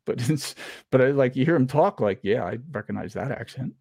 He's the president of Latvia. Is that what it is? Estonia. Prime Minister. Estonia. PM of Estonia. I apologize to people from there. My knowledge of all these places, I certainly know about them. I know where they are. They border Russia. I know that. They're a little north of the area we're talking about. But anyway, my point was fourth president from 2006 to 2016. There we go. So if you think like, will Putin start a war? Kick back and think, what does Putin see? And you don't have to apologize for him. You can just say, what does he see? He sees Zelensky talking about joining NATO, talking about developing nuclear weapons. He sees the U.S. talking about putting missile sites, 20-minute flight time from Moscow. He sees a guy from New Jersey that's the prime minister of a country on his border. like you're saying, okay, what if the prime minister of Canada grew up in Moscow and was a communist, hardcore communist? Actually, maybe he did. That's off topic. I was going to say, isn't Trudeau? Yeah, I didn't mean that. Let's switch to Mexico, a freer place, or say Syria. I don't want to talk about if you want to compare countries, like we could talk about Sydney, Australia, which is a really terrible, oppressive place to live. Like, yeah, you're better off in Syria right now. Damascus is, you can walk out on the street, go to a restaurant in Damascus. Like, Damascus is fine. I'd rather live in Damascus than Sydney. Anyway, I really want to say Damascus, got but off okay. Topic. Damascus. That's Sydney. Damascus is a freer place, a less oppressive place to live right now. But it could change next week. All these places are changing. We strayed from the topic. That's all right. I mean, or maybe not, or maybe we didn't. We talk about the hypocrites. Yeah, no, and I think it's nature of the media. This is one of the biggest. I mean, there's a lot of black pills that I've been swallowing lately, but one of the biggest ones is this war serves as a reminder to me that both the right and left are pretty united on supporting the military-industrial complex and inflating and or taxing us to support wars financially, and if need be, get involved. I mean, I'm still not sure we won't actually be involved, like physically at some point. I don't know. We are involved. We already are involved. No, but I mean, like troops. Like Biden's alluded to sending troops at some point, and like, I mean, we're sending equipment, we're sending money. It's a little bit of a black pill to realize that, like, the people in charge, no matter what party, they all seem to be pretty excited about the prospect of killing innocent people and getting involved in that, and like that's their send the money to talk about the no-fly sign. You hear Hillary Clinton, go! You got to protect the people of Ukraine. Like what? It's the same party, like you said, and this idea that we're not involved. They talk about like we're heavily involved, and have been for decades. Like I was thinking through like a home invasion analogy. So here's a scenario. Sometimes this will help a normie understand this. So suppose your neighbors come to you on your block and they say, we're going to break into Jeff's house, John's house next door, and like take all his stuff. And you say, I don't want any part of that. That's not cool. I don't want to be involved in that. But you go to all the planning meetings and you think about it like, well, if we do this, he's going to get really mad, and we go back and forth. And then when they decide, okay, we are going to invade, then you stand out on the sidewalk right in front of his front door and you hand guns to every person. Here's a gun, here's a gun, here's a gun, here's a gun. But no, I'm not involved. I'm on the sidewalk. I'm not going in the house. Like I'm not part of this home invasion. I'm just out here on the sidewalk, minding my own business, handing guns to people. That's what we're doing. I don't know. Do the normies understand that example? Because it's the same thing. Sorry, I went off a little bit there. You know what I mean, though. The analogy of an individual often helps people understand a situation. And there's my analogy. Is it okay to stand on the sidewalk and hand guns to the guys running in your neighbor's house to take his stuff or to take over the house? I don't know. Maybe they're going to squat there. Yeah. Yeah. That's what we're doing. So when I say we're involved, like we're deeply involved and have been for decades. And all these same names keep coming up, including Joe Biden. I hope we don't get kicked off YouTube for talking about this. No, but I mean, and Obama. It is true. I mean, you just have to go watch. I mean, go look at some of the stuff that's been said in the past. Like we said earlier, the Oliver Stone documentary has been deleted from YouTube for a reason. You can still find it. Ukraine on fire. You can find it. Yeah, I mean, but it's Odyssey. Even if you can't find it on YouTube, it's also on Vimeo and whatever. Yeah, but I mean, this is stuff that was mainstream. Like they were willing to admit. The only reason that it's being thrown down the memory hole now is because it's inconvenient facts. As Al Gore would say, it's an inconvenient truth. Some of this stuff, it's an inconvenient truth, and we've been involved. I was looking up Obama when I was thinking about what I was going to talk about here. How much did he know about Joe Biden? And so I found an article. And this is a quote, like Obama admitted that the U.S. brokered a deal to transition power in Ukraine. That's a CNN interview in 2015. The article's there, and there's a video of it. And the video says video unavailable. It's a YouTube link. So like that was probably there since 2015. Fine. But I didn't go into the Wayback Machine and try to find it. But it was an article using that as the proof, and that video's been removed. Like they don't want us to hear Obama in 2015 saying that the U.S. brokered a deal to transition power in Ukraine, but Obama said it. Yep. And his Secretary of State, his ambassador to Ukraine, and his vice president were all heavily involved. They don't want us to hear about that, and that's one of the lies that the mainstream media is it's one of the things they're not talking about. Yeah. An investigative journalist should be going down this whole path. I want a timeline, and I don't have a timeline. I can just tell there's a lot of stuff here. Yeah. All right, we've done Ukraine for an hour and a half, Keith. Let's switch. And we to need another journalist. I know, but let's switch to a little bit of frivolity. I apologize. I apologize for Elle's absence. She will be back. I don't know what's going on with her today. I'll put another hat on. Try to get my that's good. Yes, my head straight. Yeah, do that. Put another hat. Let's just do something frivolous. Did you see the Oscars? Did you see the famous clip from the Oscars? Oh, I was afraid you were going. No, I didn't. I am, because some people in chat were talking about it, and I think it's kind of funny. The Oscars. Okay, yeah. Let me see. This will be a fresh reaction. So, the clip that I have is I'm gonna have to preface this. So, Chris Rock was hosting, and he made a joke. So Will Smith's wife, Jada Pinkett Smith, I guess is her name. I guess she has a disease called alopecia, and her hair was starting to fall out or whatever. Like eventually, I think you lose all your hair eventually. So she's shaved her head to kind of preempt that. So it's not patchy or whatever. She just shaved her head and embraced the bald thing. And Chris Rock made some joke about her being in G.I. Jane 2.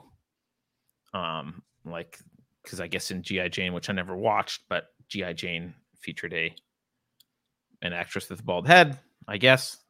I don't know if it was Sinead O'Connor or someone playing Sinead O'Connor, but regardless, it was G.I. Jane 2 featured an actress with a shaved head. And so that was his comment. And he makes the comment, and you see the camera goes to like Will Smith for a second, and Will's initial reaction is to laugh, and the camera goes away. And then presumably Will changes his mind. Someone says it was Demi Moore. Thank you for that. Presumably he changes his mind, and he walks up onto stage. So let me show you this. Sounds good. Yeah. And I do have a hint about what Will did. I know that Will Smith did something because people have been. Yeah. You ready? Doing yeah, go. Oh, wow. Will Smith just smacked the shit out of me. ウィル・スミスにやられました。 Wow, dude. It was a G.I. Jane joke. G.I. Jane のジョークだったんです。I'm going to, okay? Okay. That was a greatest night in the history of television. Okay. テレビ史上最高の Sorry, there's Japanese Oscars, in the background because the American version is censored. They don't let because you can't F word show They up. don't want us to see. I always like Will Smith as an actor. He won. He's pretty good. I don't think he was acting. He didn't seem like he was acting there. I think that's the real Will Smith. And now I understand some of the memes that I've seen and comparisons of Will Smith. All I know is Will Smith hit somebody. I have no idea why. Yeah, that's not appropriate. It's not appropriate. Why is that? Yeah, I mean, I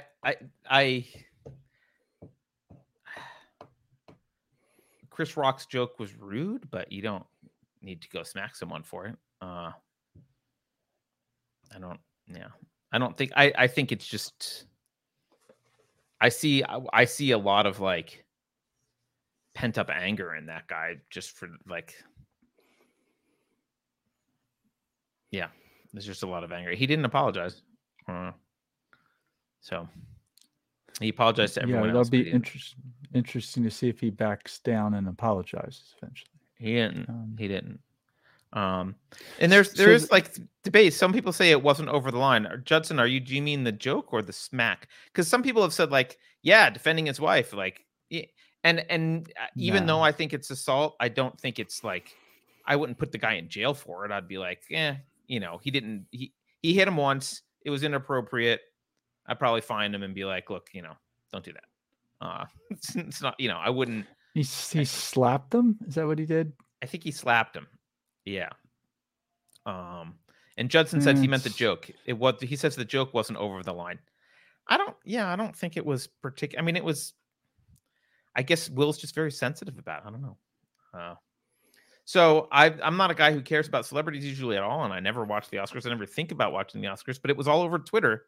So I had to go look at it, and there's your. Well, I guess mean there's a good part about it is I did find out that the Oscars happened. I mean, I didn't know about that.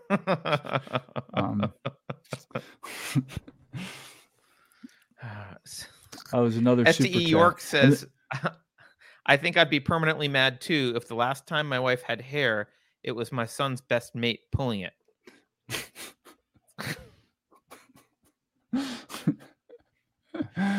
I don't know exactly what that joke is because I don't really follow, but I have a vague idea. My understanding is that he's in an open marriage with his wife. So, I mean, I thought maybe it was something to do with G.I. Jane 2, whatever that is. No, I'm pretty sure I saw G.I. Jane 1, which was a fun movie. Yeah. If I remember right. And I don't think it was Demi Moore. But someone said I remember that as being kind of a fun movie. You know, an obvious plot kind of movie, but fun. If you need a frivolous evening, that's my recollection of that one. I didn't know there was a sequel. Do. And usually I don't think there is a sequel. I think he's joking about there being a sequel. I don't think there is a sequel. Oh. He was saying that she should be in the sequel because she has a shaved head. That was the joke. Yeah. It wasn't particularly. It is but she Demi doesn't Moore, have by a the way. shaved head going into it. Demi Moore. Yeah. She doesn't have a shaved head going into it. I think they shave her head because she decides to join the army or whatever, the Marines. Oh, really? It is. Then she turns out to be a great Marine. That's the movie.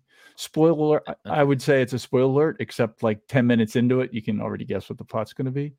So yeah, it's like a dippy, typical girl thing. Girly girl shows up at the army barracks and they shave her head and she can't hardly do anything. And then it turns out she becomes the great army person at the end.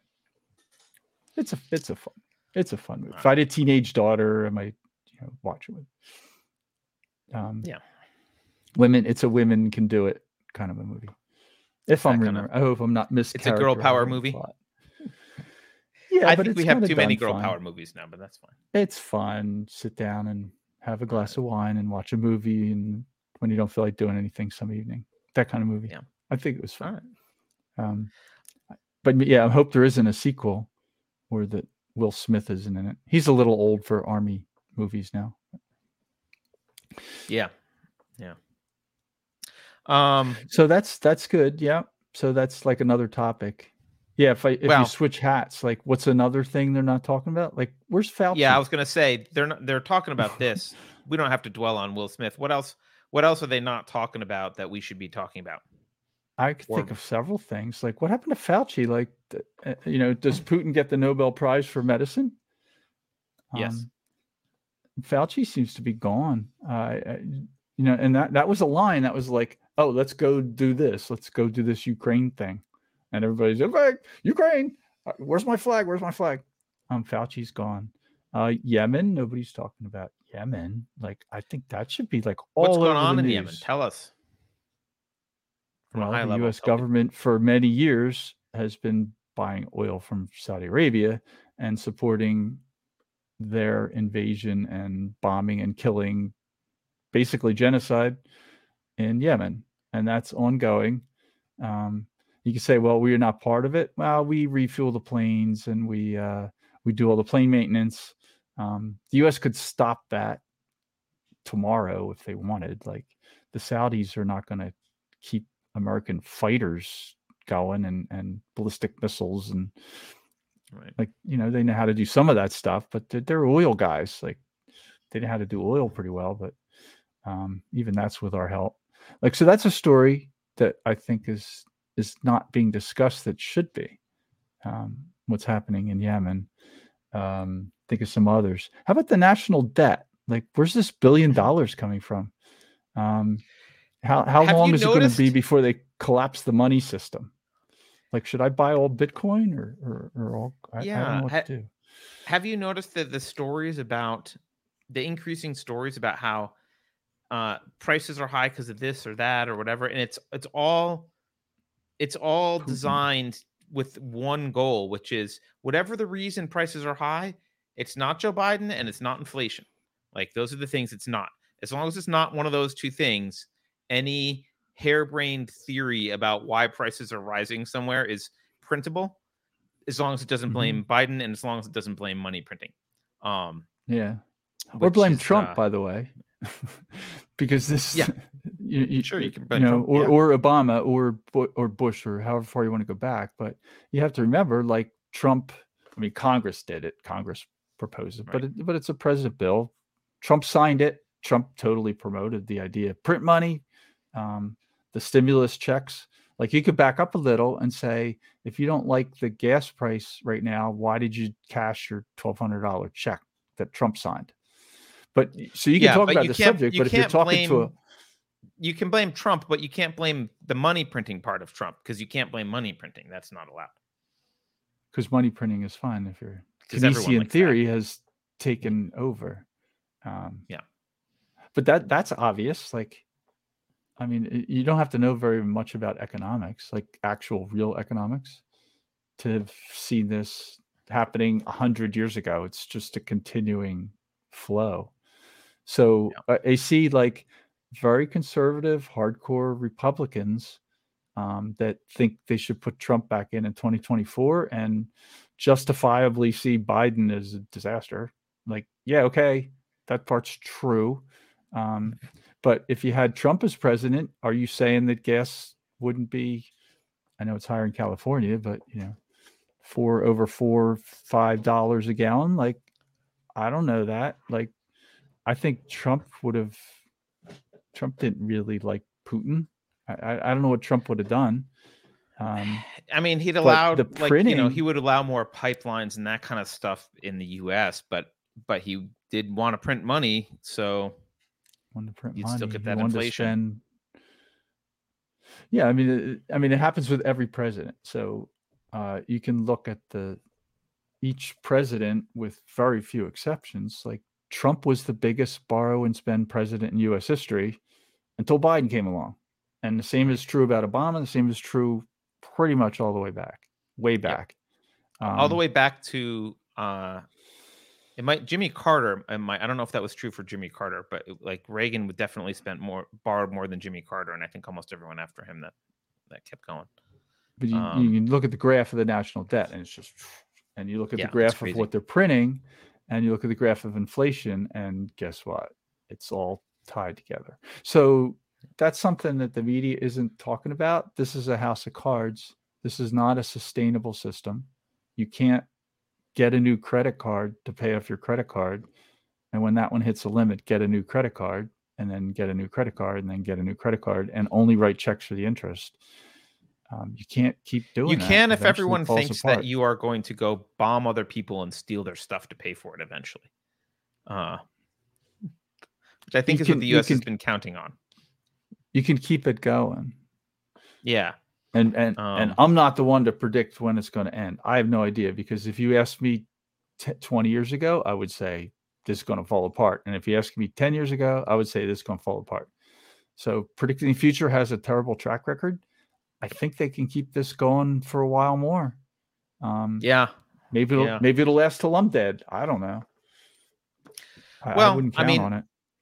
So we can actually link this back to some of the stuff that we've talked about already, because one of the things that I think that was smart that Putin did, by the way, it's amazing that calling him doing something smart is now supporting him. Like, you could be smart and evil. That's a combination that's possible, by the way, just to point that out to people. But one thing that he did was smart was, after all these banking sanctions, he was like, okay, well, if you can only pay for your gas in rubles, just like, oh, so you kind of have to be dealing in rubles, and like, that's, he can do that. And my suspicion is that China behind the scenes is going to help him resist some of these Western sanctions. But we talked about Saudi Arabia and Yemen, and recently someone points out in chat there was a Saudi oil terminal that was bombed by a Yemeni group. In fact, it was near the Formula One race this weekend was in Saudi Arabia, and it was near there, and there was extra security added, and the drivers were nervous because this had been bombed, and supposedly they are talking to China about denominating oil sales in yuan. And the petrodollar is one of the reasons for our reserve currency status is the petrodollar. It's one of the reasons that we can, everyone has to peg everything to the dollar. It's the standard. And I think, I don't think it'll happen overnight, but I think slowly people are going to start abandoning it. And China doesn't really, they hold a lot of dollars. So they don't want them to crash overnight. It's not an optimal strategy for them, but taking over and becoming the petro yuan, like it's totally possible. And maybe it will change the balance of power. In the end, it's a messy thing. It'll be messy and uncomfortable, but maybe in the end, it's a competition currency, which is a good thing. I would rather the yuan wasn't the yuan or the ruble, right.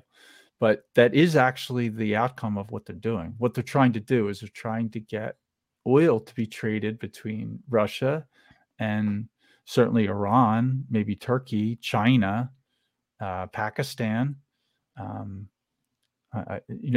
more, maybe Europe, and they'll start trading in yuan. That could happen. They've already, when they shut down the SWIFT system, the international money exchange between banks. So like as part of the so-called sanctions, where they basically the U.S. government attacking the U.S. people and the Russian people. All that happened with that is they're like, okay, I guess we need to set up another one. And they set up another one. I forget the name, but they'll be back up to speed eventually with the replacement for that. It's not that hard. They got software people in China and Russia. Yes, Russia can put satellites up. Like they have people that can write software. They'll figure out banking software, and they're going to set up an international currency exchange. And guess what? It's not going to be based in dollars. Right. That's the end result here. And I look at it kind of, if you want to, think about ending kind of the good thing. To me, in the end, like competition and currency is a good thing.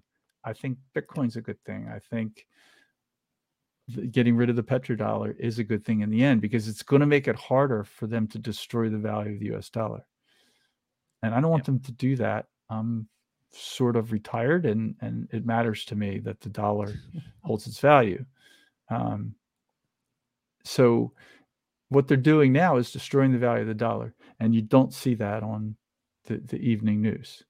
Like they don't want to talk about that. All they do is say, let's send $1 billion to Ukraine. Like, well, where are you getting that from? They're getting it from us in the end. They're getting it from us or our kids, our grandkids. I was going to say we focus on taxes a lot often, but it's if you're someone who cares about the effect on the poorest people, printing is worse. Printing is a tax that disproportionately affects the livelihoods of the poorest people. I mean, you could argue, well, it affects everyone equally because it's printing.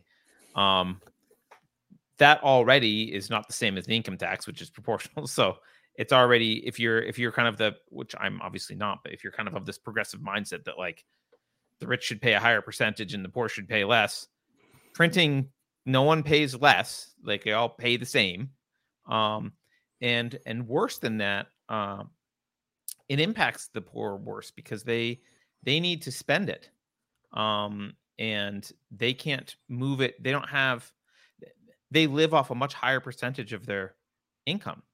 And the rich can move money around and try different move things to different assets to hedge bets. You can move your money into other currency. You can there's things that you can do to kind of minimize the impact that this has on you. And a small percentage of your day-to-day expenses is, you have to keep that in dollars so that you can, but it's a small percentage of your wealth. But if your day-to-day expenses are 100% of your wealth, if it's, you're living hand to mouth, you're paying those higher prices for everything. And we ignore it. And then I guess worse is what you're alluding to is when we borrow it, then it's like, okay, well, destroying. Now your kids and grandkids are paying for it because they're going to have to. It's like, can you imagine taking out a credit card at one of these like ridiculous interest rate credit cards, maxing it out, and then giving it to your grandkids as a gift? That's what we're doing. Hey, there's nothing left on it, but you got to pay it off later. Mm-hmm. That's the ultimate okay boomer thing. Like that is the boomers are they're paying for stuff today, paying for goodies today, using money that you borrow from your kids. So yeah, people do notice income tax. They see that. So like with Trump, not to harp on Trump anymore, but the tax was cut. Income tax were cut. That's cool. Corporate taxes were cut. That's cool. A lot of companies pulled stuff back into the U.S. They want to return that. That tax is very visible. A lot of people don't recognize the tax of borrowing and printing money. Like those are two separate taxes that devalue the dollar. I don't know what the numbers are, but maybe they're the biggest taxes. And, say like, okay, it's great. They changed the, corporate tax down to 25 or whatever they did from 40 or something. Like, okay, that's cool. Or they changed the top marginal tax from 39, whatever it is, to 37 or 36. Like people see that like, oh, 3%, but they're not recognizing that they printed $1 trillion or so. That's a huge, huge tax, bigger than this income tax stuff we're talking about. And it's long-term. And the borrowing is a separate kind of tax where we're paying interest. Like someday, maybe it's going to be in my lifetime, interest might be the highest expenditure of the federal government. And if they're unable to keep interest rates low by force, because there's no free market in money or in loans, if they lose control of the low interest rates, it's kept artificially low, the service of the national debt will be out of control. I don't know how to fund that. I don't think, and they're not thinking about it. That's a news item that you don't hear much about, but there are people that recognize this and see a disaster coming there. It certainly affects people's lives much more than what Russia is doing, right? Yeah. In the end, yes.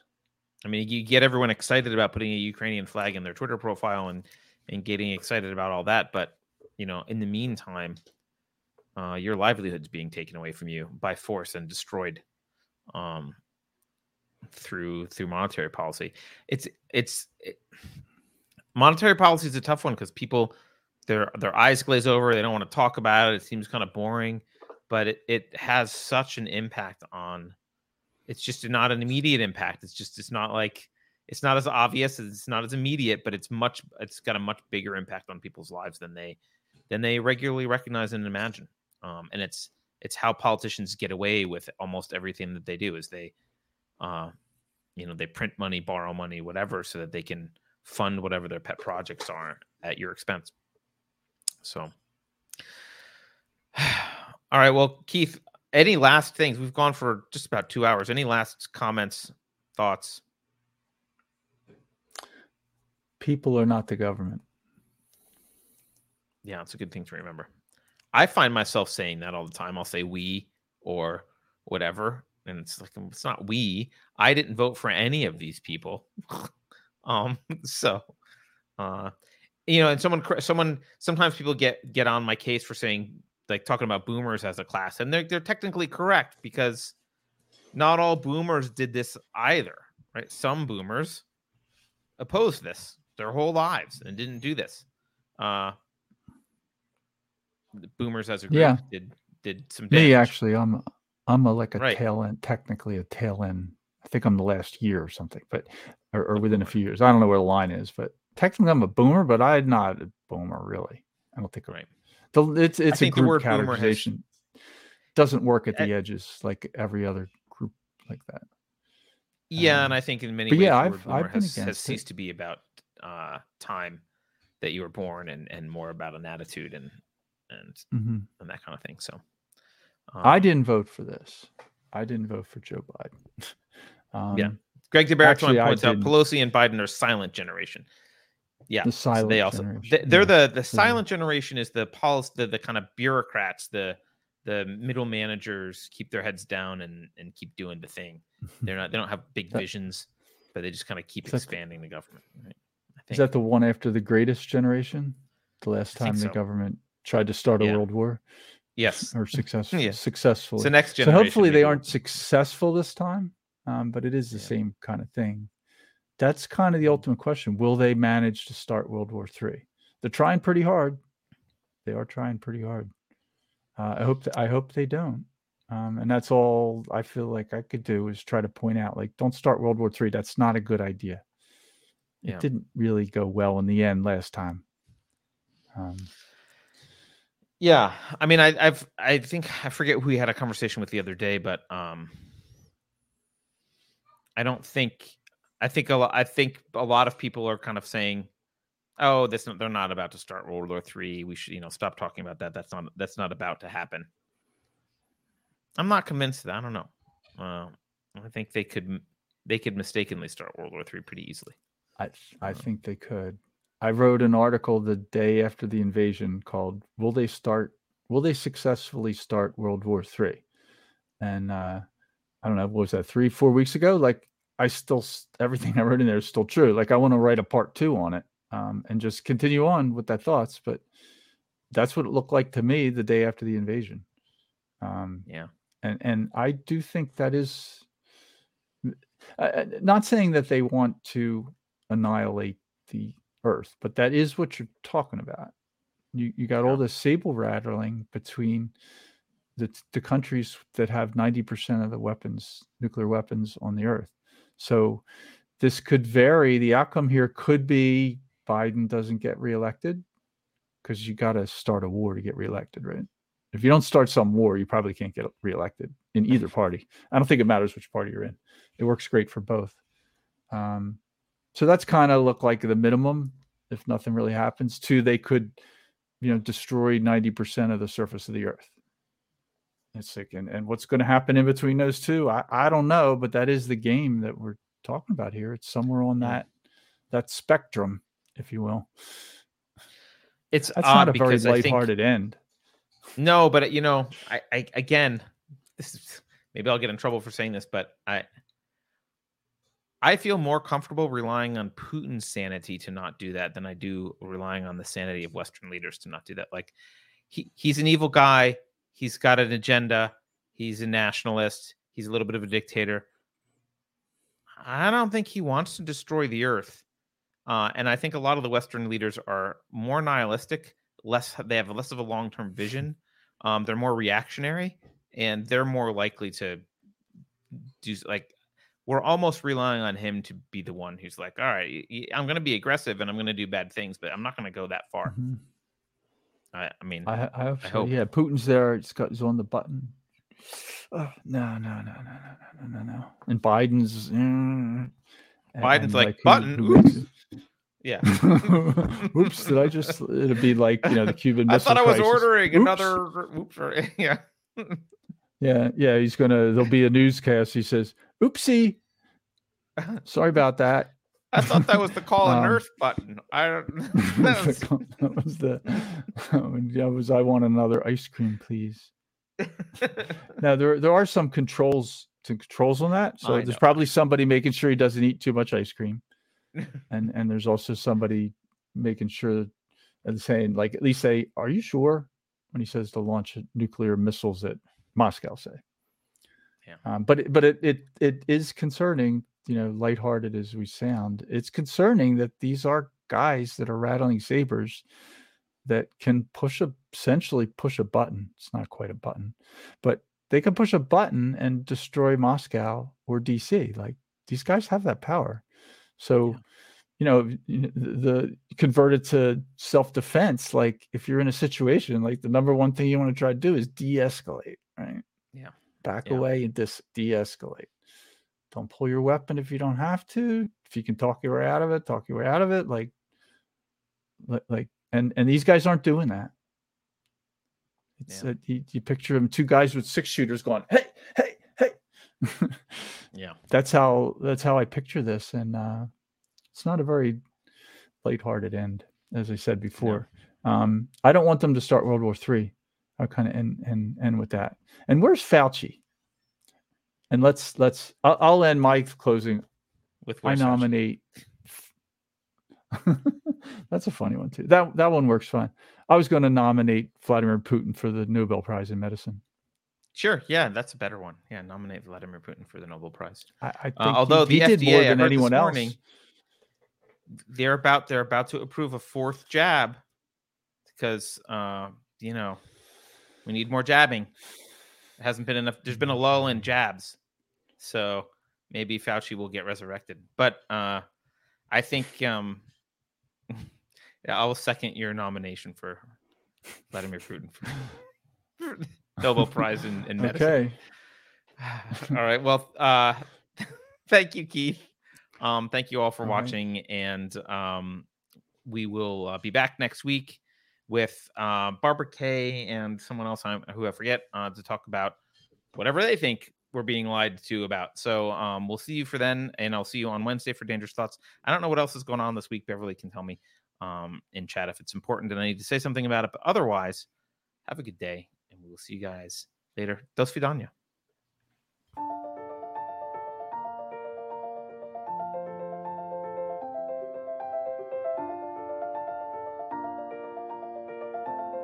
Thanks for sticking around until the end. If you're new to Unsafe Space, check out our deep content library that includes discussions with everyone from James Lindsay to Brett Weinstein. And please consider helping to fund our work by visiting unsafespace.com/donate. You can find us on a variety of social media platforms, and you can find a community of like-minded individuals on our Unsafe Space Discord server, which is open to financial supporters at any level. We hope to see you there.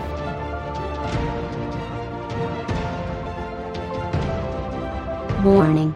This is an unsafe space. Dangerous ideas have been detected. The content of this production may corrupt previous psychological programming. If you encounter any of the following individuals, please administer government-issued neurotoxin immediately. I'm not sure what the neurotoxin will do because I am not a biologist.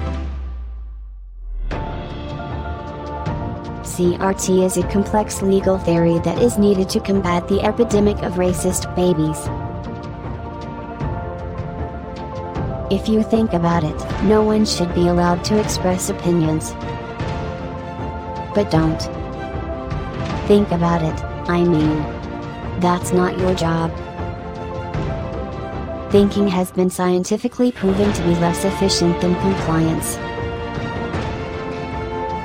Science, scientific, and scientifically are registered trademarks of the World Economic Forum. Unauthorized use is prohibited. Computer voice courtesy. Never mind, that last line is fake news. Please disregard it and return to your safe space immediately. There will be cake.